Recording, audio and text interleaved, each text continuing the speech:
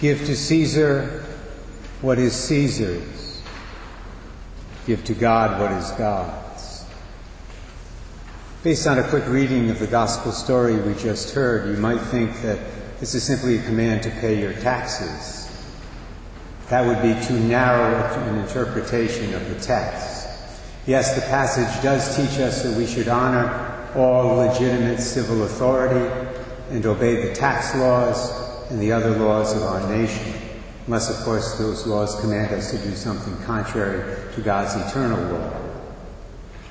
But giving to Caesar what is Caesar's also includes other things, like participation in the political process. In fact, paragraph 2240 of the Catechism explicitly states, "Submission to authority and co-responsibility for the common good make it morally obligatory to pay taxes, to exercise the right to vote, and to defend one's country." Well, that having been said, I think this is a perfect day to reflect on how we, as Catholics, are supposed to give Caesar his due by voting in this year's national election. What are the ideas, what are the principles that should guide us as Catholics in our choice of candidates? That, I would say, is the question we need to ponder. Well, that question was answered for many Catholics this past week when a YouTube video went viral. The video was of a homily given last weekend by Father Edward Meeks, a Catholic priest from Christ the King Church in Towson, Maryland. I'll read a small portion of that homily to you this morning. This is what every Catholic voter needs to know and understand, so make sure that you spread the word to others between now and Election Day. Father Meeks said this in his homily. For us faithful Catholics, the starting point of our choice of whom to vote for needs to be that we intentionally think with the Church, something that too many Catholics have failed to do for far too long, a fact that has largely contributed to the dire condition of our culture today. The Church has clearly and consistently based her teaching on the sacred Scriptures, in the living tradition embodied in 2,000 years of her magisterium. That teaching has led to an array of foundational principles when it comes to us as Catholics and our moral and civic responsibilities. It is not always easy to sift through the myriad of issues at play in presidential politics, so it becomes crucial that we properly prioritize those issues, because some are clearly more important than others. We can respectfully disagree, and we can have differences in prudential judgment and opinion on issues like the economy, taxation, immigration, national defense, trade, healthcare, climate change, and so on. But don't get sidetracked by the spurious, seamless garment theory espoused by many in the Church that asserts that issues like immigration and the environment are of equal weight with abortion, because there is a set of issues upon which Catholics must not disagree. Pope Benedict XVI specified those issues in his 2012 Apostolic Constitution entitled Sacramentum Caritatis, in which Benedict described what he called our non-negotiable values, a concept which he repeated countless times in his pontificate.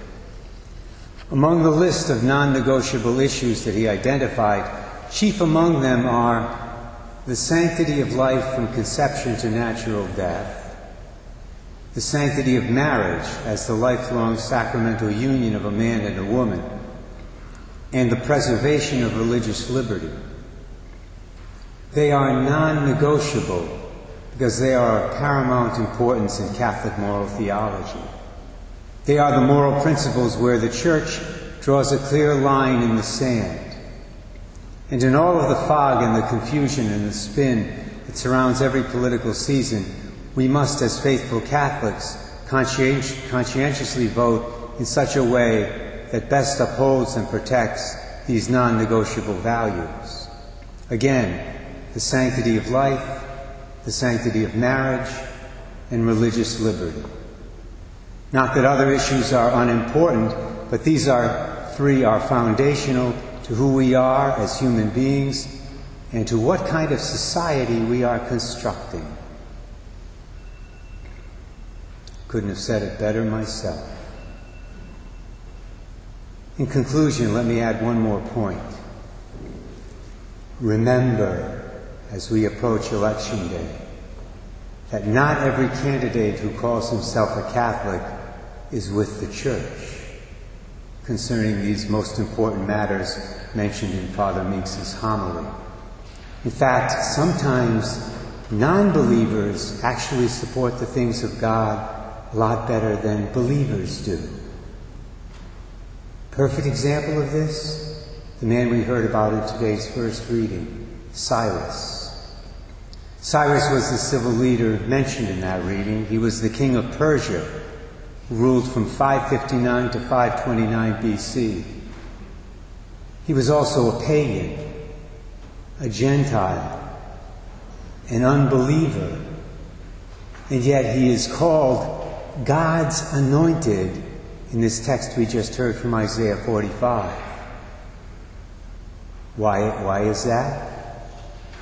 It's because he allowed the people of Israel to return to their homeland and rebuild their sacred temple after they had spent several decades in exile in Babylon. Cyrus conquered the Babylonians. The Persians conquered the Babylonians. And after that, Cyrus let the Israelites go home. Even though he was a pagan, Cyrus of Persia did something that was morally righteous, and that made him a better civil leader than many of the Israelite kings of the past had been. Thus the Hebrew Scriptures call him the anointed of the Lord.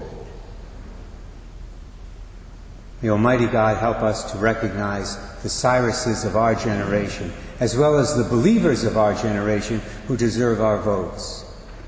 May He help us to give Caesar his due by actually casting our votes for these candidates this November and in every election thereafter.